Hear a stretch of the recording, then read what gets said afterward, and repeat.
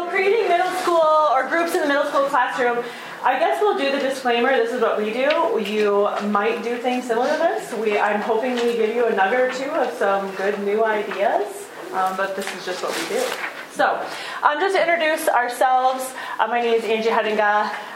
This is actually my 22nd year of teaching. I have taught in kindergarten and I've taught in middle school. I've taught a variety of different classrooms. And I have 3 kids in school as well, and I try to get them to read. And then I'm Erin Skipper. This is my 6th year of teaching. My 5th year in a middle school type setting at 2 different schools. And then I have a dog, Cobalt, and I actually have a second dog because my husband brought it home. So how we do book groups. First, before we even got started with doing this, this is our 3rd year doing book groups at Jensen Christian in the middle school. And we did do some research. We did do some investigating and reading of professional development books in order to stretch ourselves and get prepared for this. And we wanted to share just a couple of things or reasonings why we would do something like this or why you might implement something like this in the middle school. Goes back way to Vygotsky, and we've had all those in our college classrooms. But when you talk about that zone of proximal development, what we found, and I love this quote, too frequently middle school learners work in the frustration zone, which causes them, and honestly, they can be frustrated either way. It can be super hard for them and they're super frustrated, or it can be super easy for them and they're frustrated and they're not engaged. And in your middle school classroom, there's a huge variety of kids that we're servicing. So to hit them where they're at and get them excited about reading was one of our biggest goals. And in addition to that, we find that when we work in our book groups, we build excitement, we build engagement, because we're excited at the books, but then the students are. So even if a student isn't in that book group, when they have 4 or 5 of their peers super excited about a book, well, they're in the library checking that same book out. So it really increases that motivation, because they don't want to be left out of the book group, because if you don't get the pages read, well, you can't participate. So it really increases their motivation and also makes students want to read more. I've noticed a huge increase in student readers since we've started book groups. Yeah, just in the 3 years. Just more, they're reading more books. And we're getting them more excited about books. Another thing that we have used at our school a lot is the Fontes-Pinnell reading levels. So one thing that we're going to look at when we're looking at books is we're looking at these reading levels, and we're varying those levels so that if we have lower readers, we have a book selection in that group where I can put some lower readers, and then we're also looking at higher readers. So I do have a link on the handout to this I just shrunk it down to a middle school classroom, but I have a link on there, number 5, that'll take you right to that PDF, and then you can see all the breakdown and how Fontes-Pinnell does it. We do some leveling, especially more in 5th grade into 6th grade. By the time they get to 7th and 8th grade, we don't do a lot of individualized reading assessments on them, because they're reading more for their interest than necessarily for reading levels, and most of them are capping out at Y's and Z's, and so now we're just looking for, can we hit them at their interest level? But this is another thing that we do use when we're leveling our books. All right, so how did we get started with this? So a couple summers ago, when we decided, okay, we're going to create book clubs, and honestly, as we talked through this, we're like, okay, I guess sometimes we started this way, sometimes we started that way. Using themes was a big area where we started, so we thought about what are some big themes that we could connect kids with, like the theme of courage or coming of age. And then we started investigating books in that particular theme group. But then sometimes we found I'm only finding 3 really good ones, but now I found 5, and I found this different theme. So you're going to come at it at different angles, but in the end, we really felt like we tried to have some kind of theme or connection within the books, even though they're at different reading levels. One source we used a ton of, include different levels. When you're reading them too, you have to think about boy and girl interest. You don't want to have all girl books or all boy books, making sure to vary that and vary it within your reading levels too. Make sure to have a higher level reading for boys. There are you can find lots of lower ones, but you still have boys that need to be challenged too. So I always find myself thinking about those things too. The biggest source that we used was booksource.com. And anyone familiar with that site? A few of you are. It is a really phenomenal site. I would use it or suggest using it just to show you a little bit how it works. When you go in the site, you can search for a theme within the levels. We'll see how well our Wi-Fi works here. Peek over here. Just to show you, if I go into an advanced search here, and let's say I just want to look for books on courage, so I can just type in a theme there. And as I go down, I can actually put in my guided reading levels. So let's say I want to have them span from a level S to a level W. I'm kind of thinking maybe 5th, 6th graders at this point. Then I'm going to search. And as I search, it's going to give me a list of books that they consider under courage. Now, that's going to be pretty broad, but it's also going to give you the levels. So as you see, as I scroll down, here's all your reading levels here, so you can start to vary what you've picked. And then you can click on them. Sometimes these all have teacher resources with them, which shows you they're pretty quality books. A lot of those titles are familiar, I'm sure, to you. And then we just started investigating, okay, which ones had some common ties? But that one to me was a huge resource. We'll go back to our... And you can also search by topic. So if you're looking for a historical fiction, you can go through and every book that comes up will be historical fiction if you wanted to go that route with a theme rather than a theme of courage or perseverance or something like that. I would say we spent months putting this together. It wasn't just let's just quick whip out some books. We spent months scouring sites. Not only did we look at BookSource, but some other Goodreads does. That doesn't give me quite the quality of the reading levels, but it does link books together, and you can find books by theme. We definitely use that as a source. I even use Amazon at times to show you books that link together. Common Sense Media was a huge one if we didn't have time to necessarily read the whole book.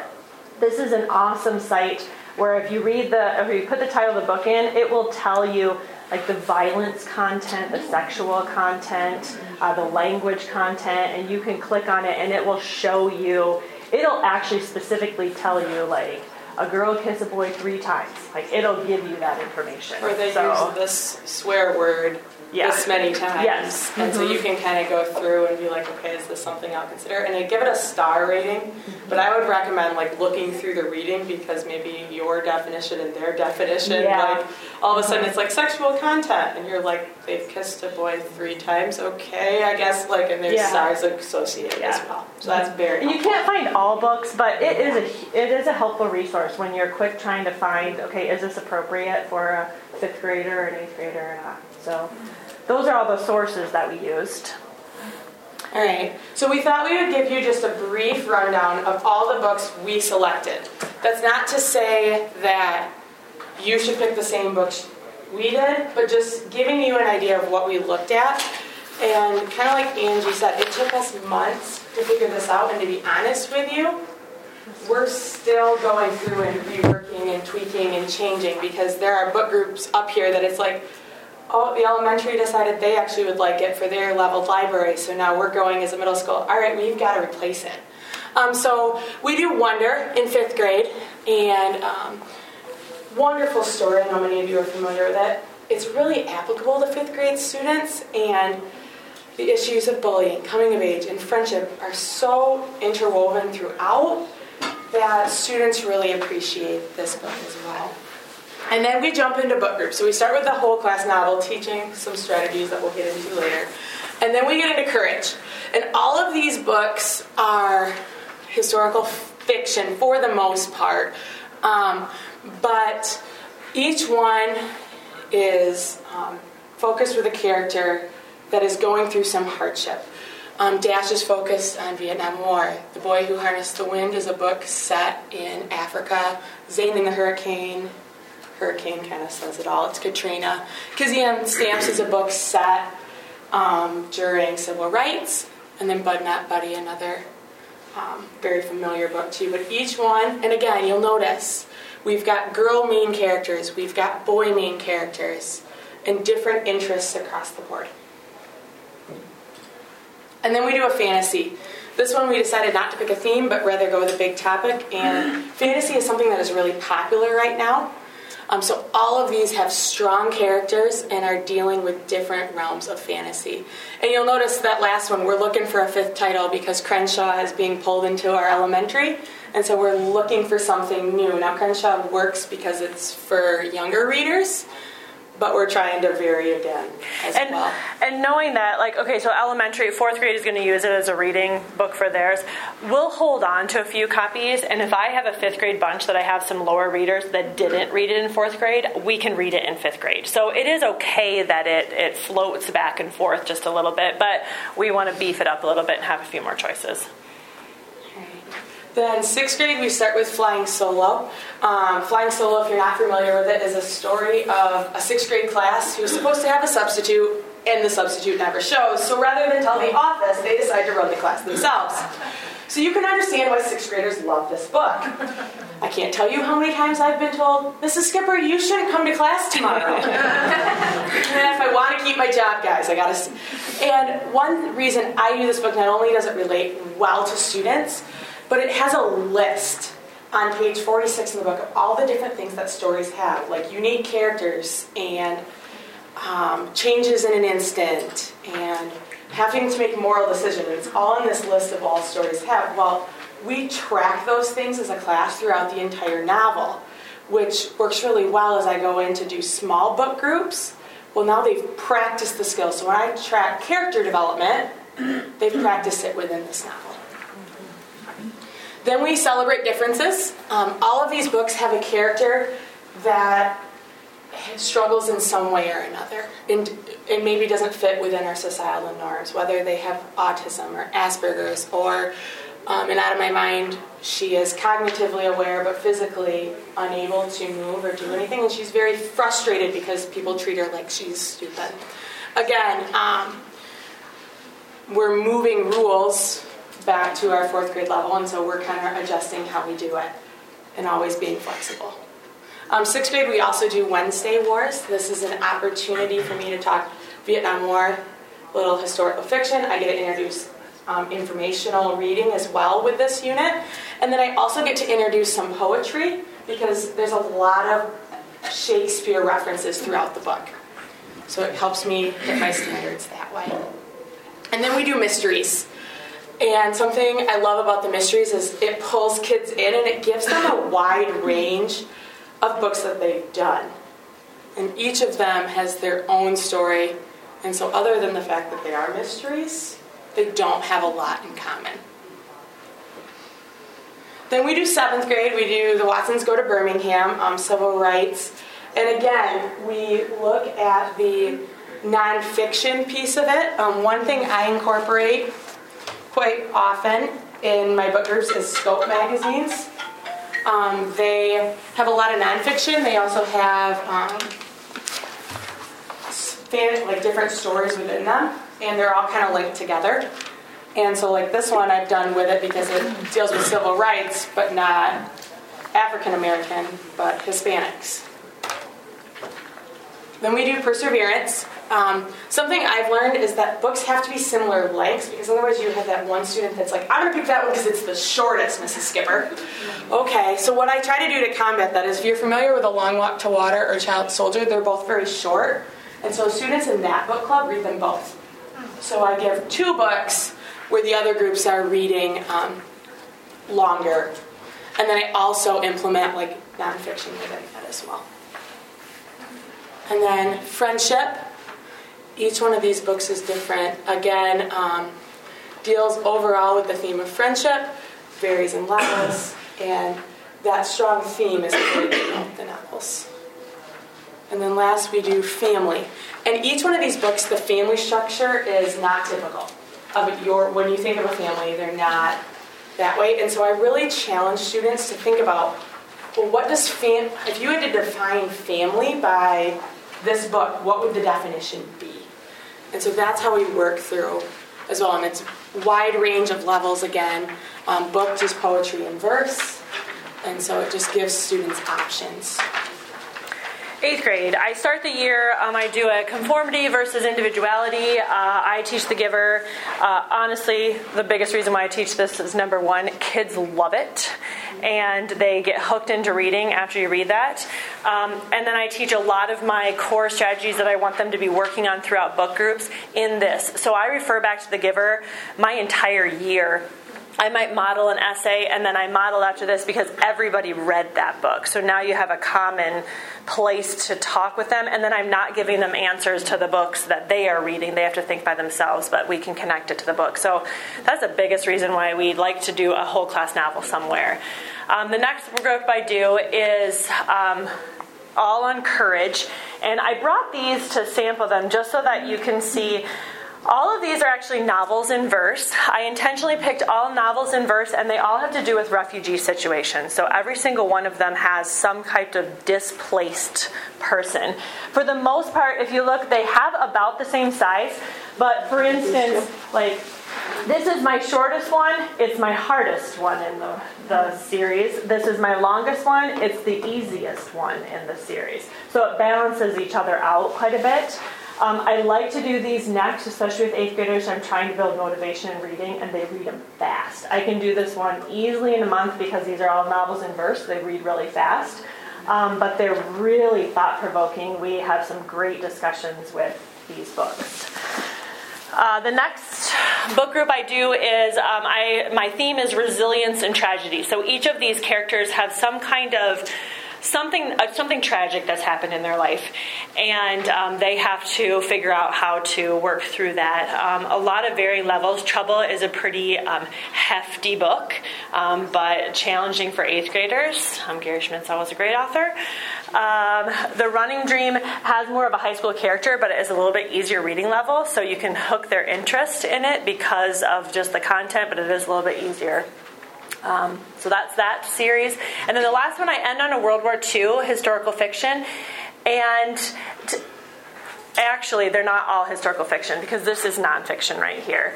And I do have a book that I don't have up here that I pair with Devil's Arithmetic that has some nonfiction pieces in it as well. But they all deal with some aspect of World War II, and that's how we end. And these tend to be just a little bit higher as we end the year in levels. So that's what we do in 8th grade. Any questions on how we choose books? All right, let's keep rolling.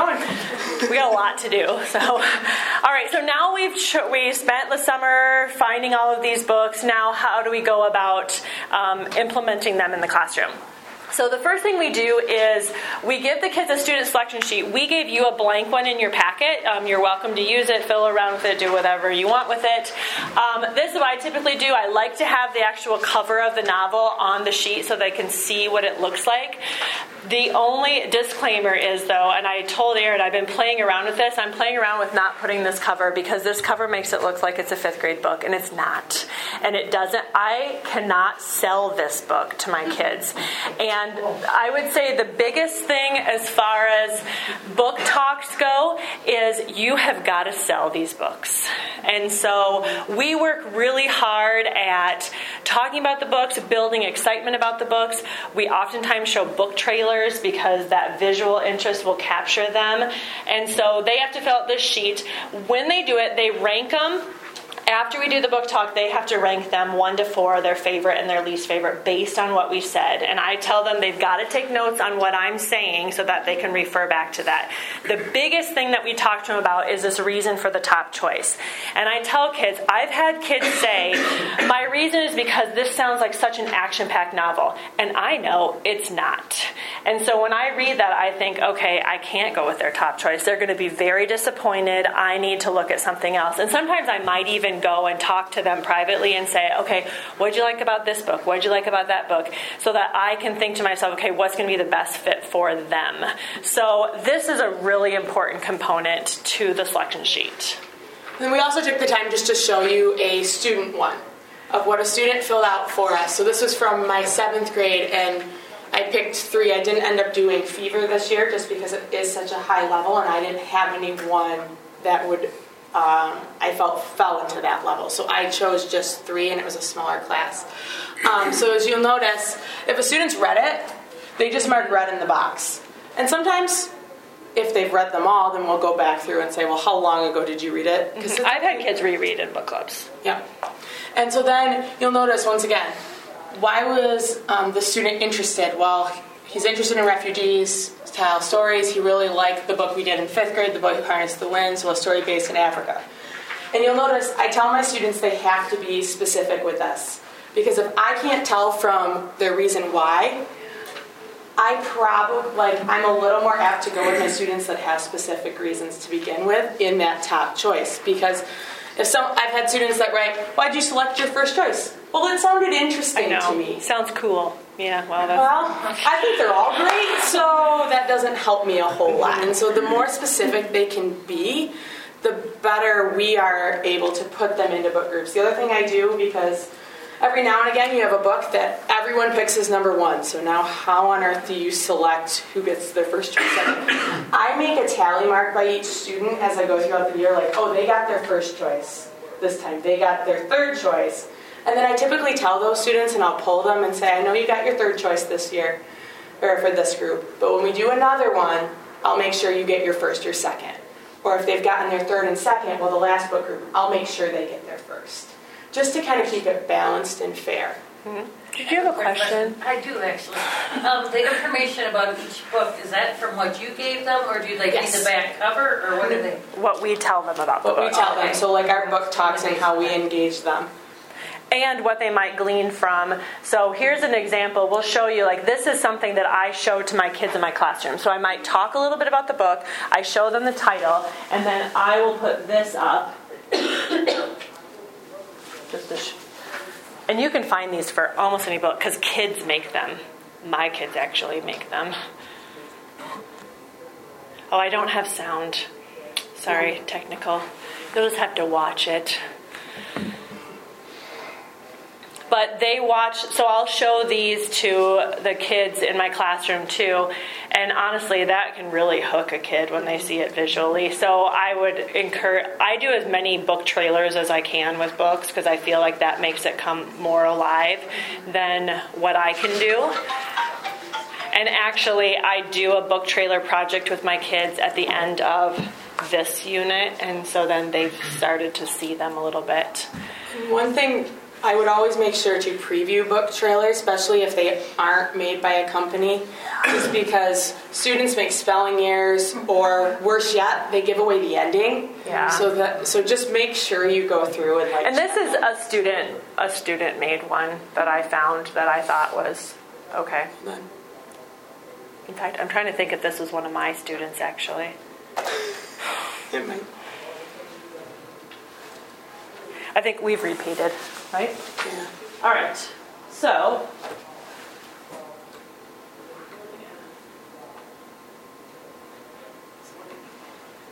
okay. So that's how and I guess to say too, like you talked about a little bit, I always tell my kids that I have 3 things that I look at when I'm considering I guess that's the next slide here. I'm looking at, is this level going to be appropriate for you?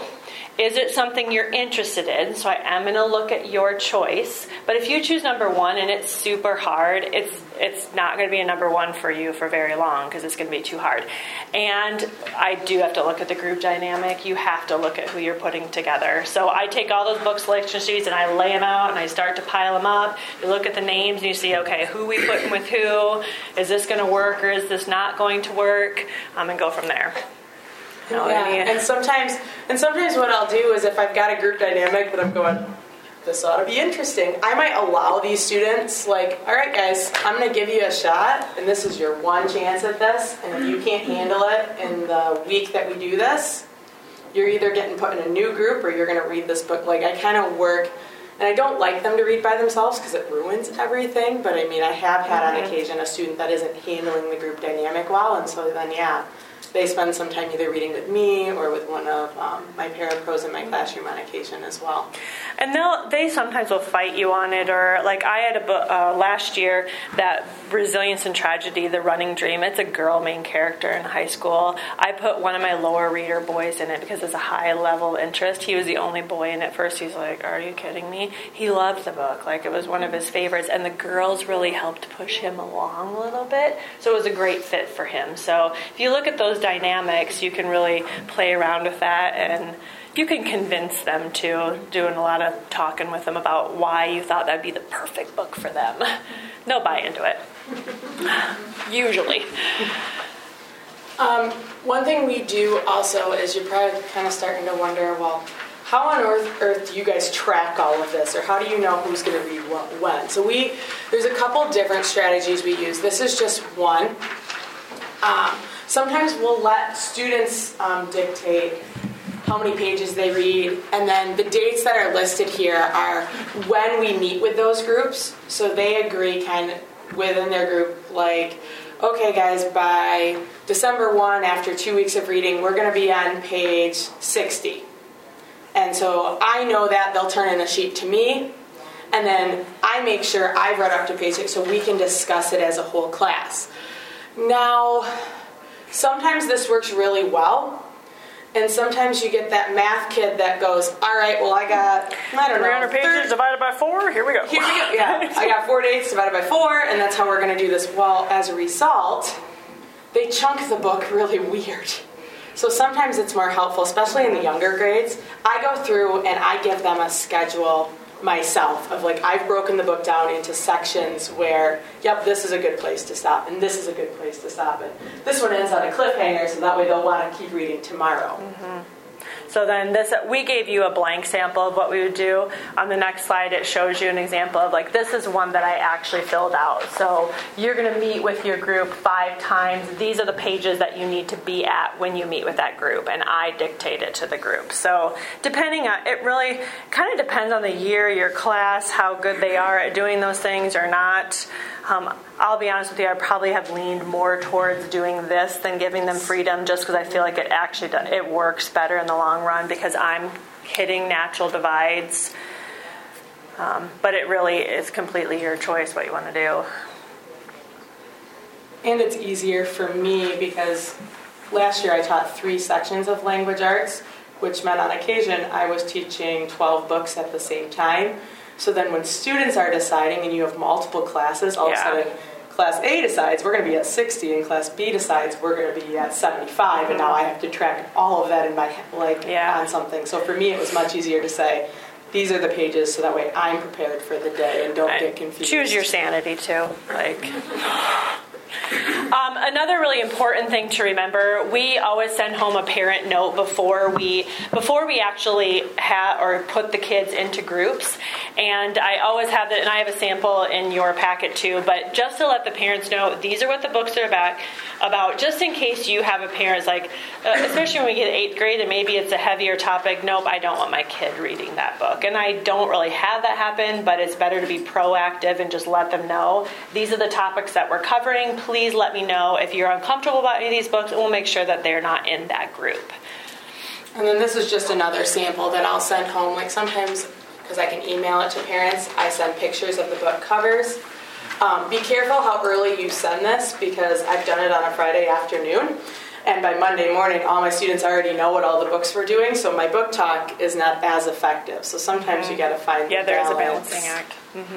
With letting parents know, but also letting your students know. All right, that's how we place them. Now, anyone have questions thus far? Okay, so now you've got the kids in the books, you've got your group set, they've got their reading schedule. Now, what do they do for the next month? That's where it gets tricky in a lot of management. I don't remember what I get a little anal about things, so I love to create a calendar too. But I usually give my kids this at the beginning of the year. I don't think I gave you a sample of this one, but I track out, and so I will have on the sheet this group is meeting then, this group is meeting then. And if you're not meeting that day, then you are either reading independently or working on every week. Like this one I had every week. Like 1 week I really focus on characterization. So I'd do mini lessons on characterization. They were doing activities on their own, thinking about the characters in their book. And then when it was their day to meet, then they're going to bring that information that they have been working on to their group and discuss that together.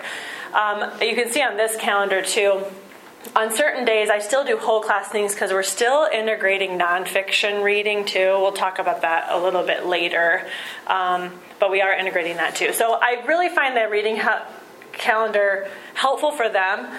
Honestly, for me, it's like a huge advantage just to know, like, it takes a lot of pre-planning to get all that done, but once you have it set, it just runs so much. And one thing I do, because I've taught 5th and 6th, so I tweak this just slightly, because when you hand a 5th or a 6th grader a month of the entire calendar, especially your kids who don't love to read, and they're going, I have to read 200 pages and they just panic sets in. What I'll do is I'll give weekly, like, Monday through Friday, these are our reading pages. This is what we are doing. This is when your discussion is this week. So I do it a week or 2 weeks at a time. And I find for them it's a little less overwhelming. But with my 7th graders, I give them a full-on schedule because they can handle it at that. And they're used to it because they've done it the 2 years before. Do you make sure that I've got some readers that just would take the book home and read the whole thing? Yeah. What do you do with that one? Because I think that, I mean, there's a benefit to that, of course. They love it and they can't stop. But another part is they get so far ahead of the group that they may know something now because they've gone. Yeah, that's a good question. To be honest with you, I really discourage them from doing that. Just because some of these kids, and I feel like I'm teaching middle schoolers a lot, like they think because they can read books fast, they're an awesome reader. And that is not necessarily the case. Like I want them to go a lot deeper with their book than going fast with their book. And so I will explain that to them. For this in class, we really want to think deeply about this. So I want you to, once you read it, think about what you read, think about what the author's doing, and then if you really need to read, then get your independent reading books going, because they still have independent reading as well going on. So that's what I tell my kids. And I find, like, since we've been doing it now for 3 years, like the first year that was an issue. Like kids would read ahead or all of a sudden. Now I don't have that problem as much. Occasionally I'll have a student say to me, oh man, I read like 5 pages too far if they're smaller chapters. And they're kind of bummed at themselves. And I'm like, it's not that big of a deal. The other thing I'll do, especially with some of my students that have that, just like they're more inclined to do that, I'll intentionally have them put a sticky note where they have to stop so that way they can't, it's like that actual physical reminder for them. A lot of my kids do that. When you do those participation guides at the beginning, I hand out sticky notes and they just sticky note each little spot. And they'll put the date on the sticky note so they know when they need to get at that point. The other thing is, it is a super big bummer to come to the group and because they're like, well, I don't know where I left off, so I don't want to give it away. It just makes discussion hard. And kids don't like that feeling because the whole reason we do groups is so they can engage in conversation and be excited together. And so they don't like to ruin the book for someone else. Yeah. Thank you.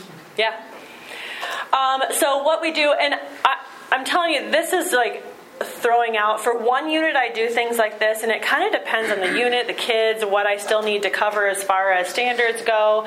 But if I had to like lump sum really how we go about each week, a lot of times we'll focus on a literary skill that we really want them to be working on, whether it's point of view, characterization, theme, things like that. And so our mini lessons, so I might start my class with like a 10, 15-minute lesson on a way to track characters or how do we think about theme. And so it's reminding them what theme is. And then and we talk about like when characters make big decisions that sometimes can tell us the theme or when like a change in the plot happens. And those are all part of standards too. So we talk about those things, and then I'm sending them off their books, and they're looking for those in their particular books. Along with that, we also do a lot with comprehension strategies. So that strategies that workbook, we did that as a book study. Our entire staff did that. So that is something that they're hearing from elementary all the way up. And so we're just reinforcing those skills again in middle school. But we continue to talk about those comprehension strategies, having kids track some of those things, keeping sticky notes in their book so that when they can go to their group and, okay, what questioning things, let's discuss what you questioned this week. So those are lessons we do. Another thing we do, and I talked about this earlier, is we try to embed nonfiction as well into our, so like my unit on refugees, then I will find refugee articles that we can all read together, and that can connect with their stories that they're reading. So we have a common piece to talk about, and then we go back. A really awesome resource is commonlit.org. If you don't know it, go to it. This one is awesome because you can even go in and it'll talk about, like, I can look for literary devices, I can look for a book, and like when I teach The Giver, they have articles all with The Giver. So like we read an article about North Korea and connected it to The Giver and that society. So it's some great thinking. They need to read more nonfiction because they are not good nonfiction readers. So anytime that you can integrate that in, and that's where us choosing themes, I think, is helpful to find nonfiction along those themes to embed in the lessons as well. Right, and Angie kind of mentioned this, but yeah, there's nonfiction on Common Lit. There is poetry, and they all connect to novels or a theme, and they're all leveled out for you. Like, this is a 7th grade, this is a 5th grade, this is a 6th grade piece, which is awesome. And if it connects with the novel, so it's one of the books, it'll literally say at the bottom, use this after students have read chapter 4 and connect to what they just read. And so it's a really helpful tool because they've done all the legwork of figuring out exactly where it connects in for you, and so it's really helpful. It is. Do you know if that source is in Spanish too, off the top of your head, or not? I'm just looking at that too. I don't see it. I don't know. Oh, you're looking on. I know I can link here. Of course, internet is slower than. It says Espanol on the bottom of it. Okay, good. Okay, I'll let you guys explore it. I'm not sure. Yeah, I don't know. It's /ES. It says. At the end of the website. I can leave that up if you're still. Everyone got. I don't know if I wrote that resource down on my handout. I think we threw that in there, so write it down.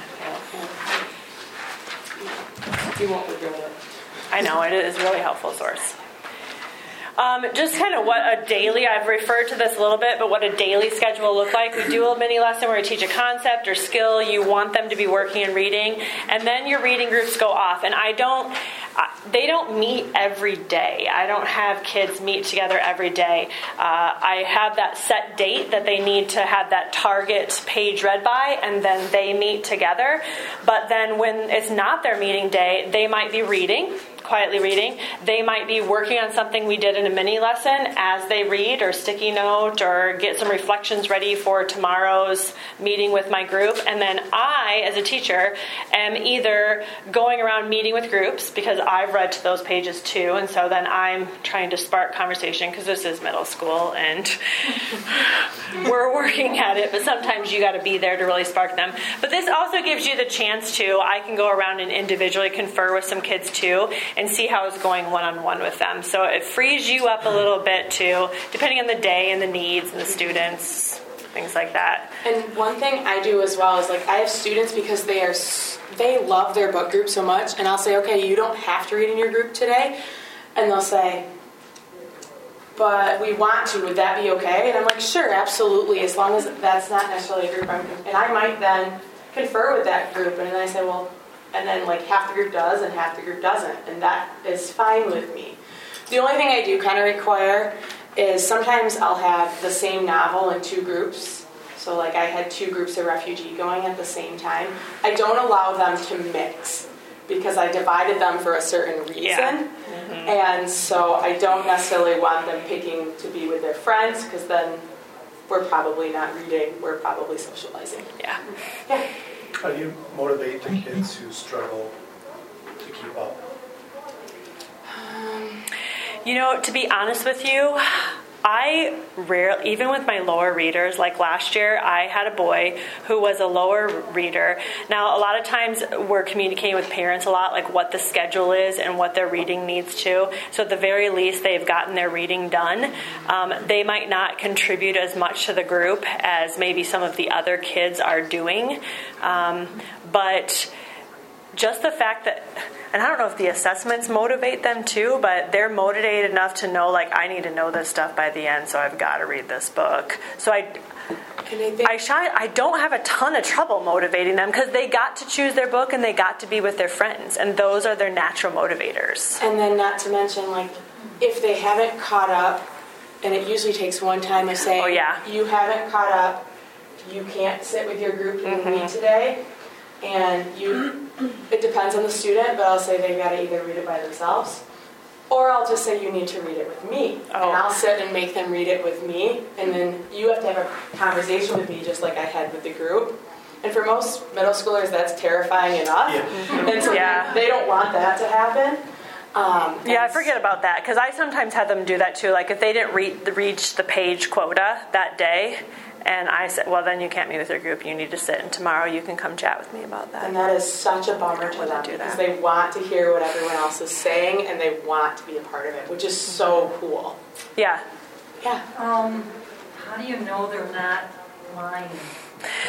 You know what? At this point, well, I know. And at this point, you just have to, I guess by 8th grade, I'm kind of like, well, I'm hoping they're getting the gist and the osmosis from some of the kids. There are assessments at the end, and it's really tough to get through that if you haven't read the book. Okay. And so we'll talk about that at the end too. I was going to say, and the other thing I'll occasionally do is if I have a suspicion, I'll give a reading quiz on the day, because I break it down small enough chunks that they have to read 15 pages. Well, I'll make sure I read those 15 pages, and guess who gets a pop quiz? And then it's real. Or I'll meet with a group and just, if I don't want a paper, I'll just meet with a group and ask like 3 questions and have them write them on sticky notes. Okay. And I just walk around, and it's like I've got a real good feeling at that point if you've read it or you don't. And if they're going to tell me they did, I'm going to say, well, maybe we need to go back and reread. Because I have a couple of students that they read it, but they don't comprehend it. Yeah. And so then I kind of go and say, so then, again, they'll meet with me, or I'll make sure that we find time. Yeah. Group size. I see you have 6 slots. Is that what your normal group sizes are? 6 would be the most. I would say I try to keep it 4. Okay. I've even had 3 in a group before. Yeah. I would say I try not to go over 5, I would say. And it's got to be the right 5. So once you get to 6, I oftentimes break it into 2 smaller groups. Mm-hmm. Yep. Use Google Forms for quick quizzes too. Like sometimes before my mini lesson, I'll do 4 quizzes for the 4 books because I've read them all. Do like a 5-point quiz for each one of them. They all have to log in their computer quick, and so you're getting random from all 4 books. But then you can do a real quick check to see. Are they at all? And sometimes I make them just super obvious questions just to see. Can we address the motivating thing? Yeah. My son was in Angie's class last year, and he hates to read. I mean, absolutely hates it. It's the worst thing in the world, and I'm an English teacher. It hurts me that he doesn't like to read. But he would come home and be like, I have to read till this page. Like, he was so self-motivated because he wants to be in his group. He wants to be in his group. It's a very self-motivating thing even for kids that hate reading. So it's a really great thing. I know. I found it to be a really good self-motivator. Yeah. Did you ever, if you really had a child who was struggling with focusing, could they read it with a partner? Oh, yeah. Uh-huh. I would think that would help. Yep. Okay, and then let's talk a little about assessing. Here you got 4 books, and now you got assess, and you've got these. So, and we're assessing based on things that we have talked about. So, for this one, you can see, and this is more an 8th grade assessment. I do this a lot in 8th grade. So I just finished The Giver last week Friday. They took their test, and that's a whole class novel, but I still do it the same way where, okay, characterization, just a super broad question. I need you to cite evidence for me of 2 ways that Jonas changed throughout the reading, and then cite evidence in the essay. You can do that. So then in characterization here, I'll say, in your book, how did the main character change throughout the story? Describe and provide me text evidence as you. And so you can make it broad to whatever book that you get. You just need to know your books when you're grading them. So you can see for this one, I hit characterization, still comprehension strategies. A lot of times I'll just ask the question, tell me a comprehension strategy you used and give me evidence how you used it. So then they'll give me they'll do an excerpt where they thought the author did such a great job of describing a scene where they could visualize it. And they'll tell me, well, that helped remind me of when I went on a trip sledding and I could remember that too. Okay, good. Then actually they're connecting too. But this one I did in conflict and theme. But just make them super broad. That's one way I assess. I do, for my perseverance one at the beginning, I do a multi-genre project.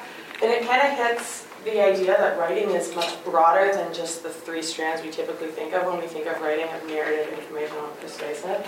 And my goal with this is to have them extend from the book. So one of our books focuses on Joseph, who is a Jew, while they might do a report for me on the Holocaust.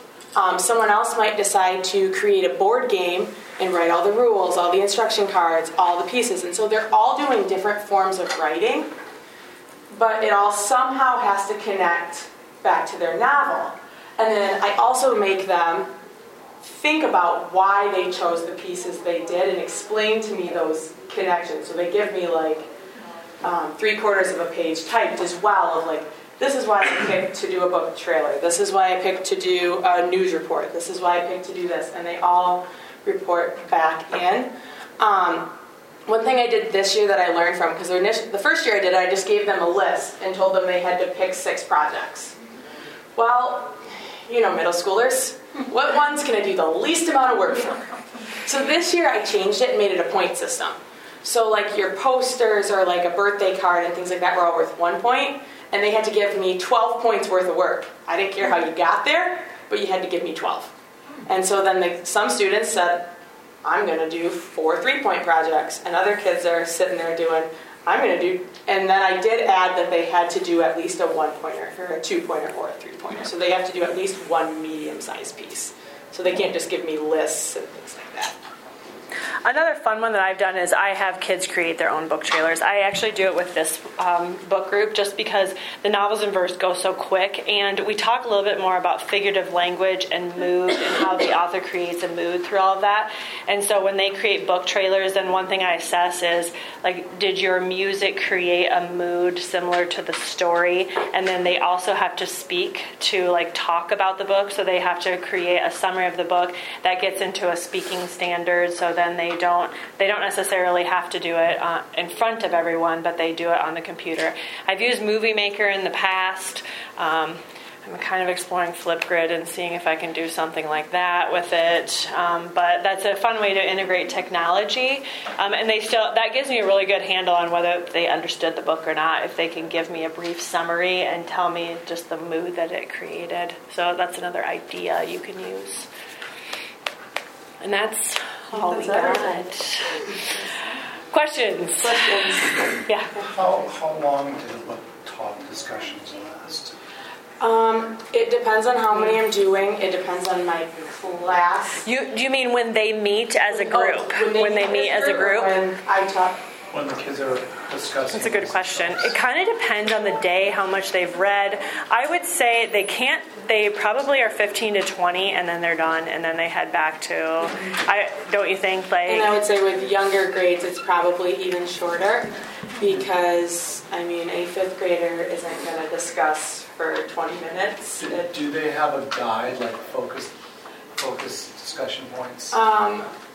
We don't necessarily do, it's not like they each have their own jobs that they come, but, I might say to them a week before, hey, I need you to make 3 connections through the text to your own life and come ready to discuss those connections with the group. Mm-hmm. Or it might be more of a book-related task in which it's characterization. Can you show me how your character has changed over the last 100 pages and what events shaped those changes? Come ready to discuss that. Some things I didn't include in this either because we didn't really know where to start or stop on this is sometimes I'll give them a sheet like when they're prepared for the group, and I've had them like maybe working on a guide and they have to answer a few questions, and then maybe before their groups meet I have them like think about 3 things and then they're ready to come to their group with it, and then when they're done I'll have them self-evaluate their group and evaluate their peers, and then they hand that in, and if I notice a trend, like I'll have them rate 3, 2, 1, how do you feel that you participated today? Did you stay on task? How do you feel your group members, did they stay on task? And then if I start to see trends of, okay, this one person is doing nothing in their group, then I have a one-on-one discussion with them. So we do things like that too. Yeah. How do you fit in grammar and writing and spelling? Those are in our writing. I do grammar with my writing unit, so we don't read all. Yeah, we do reading. Like I just finished a reading unit on the Giver. Now I've switched to writing in 8th grade, and that's writing and grammar. So then I flip back and forth.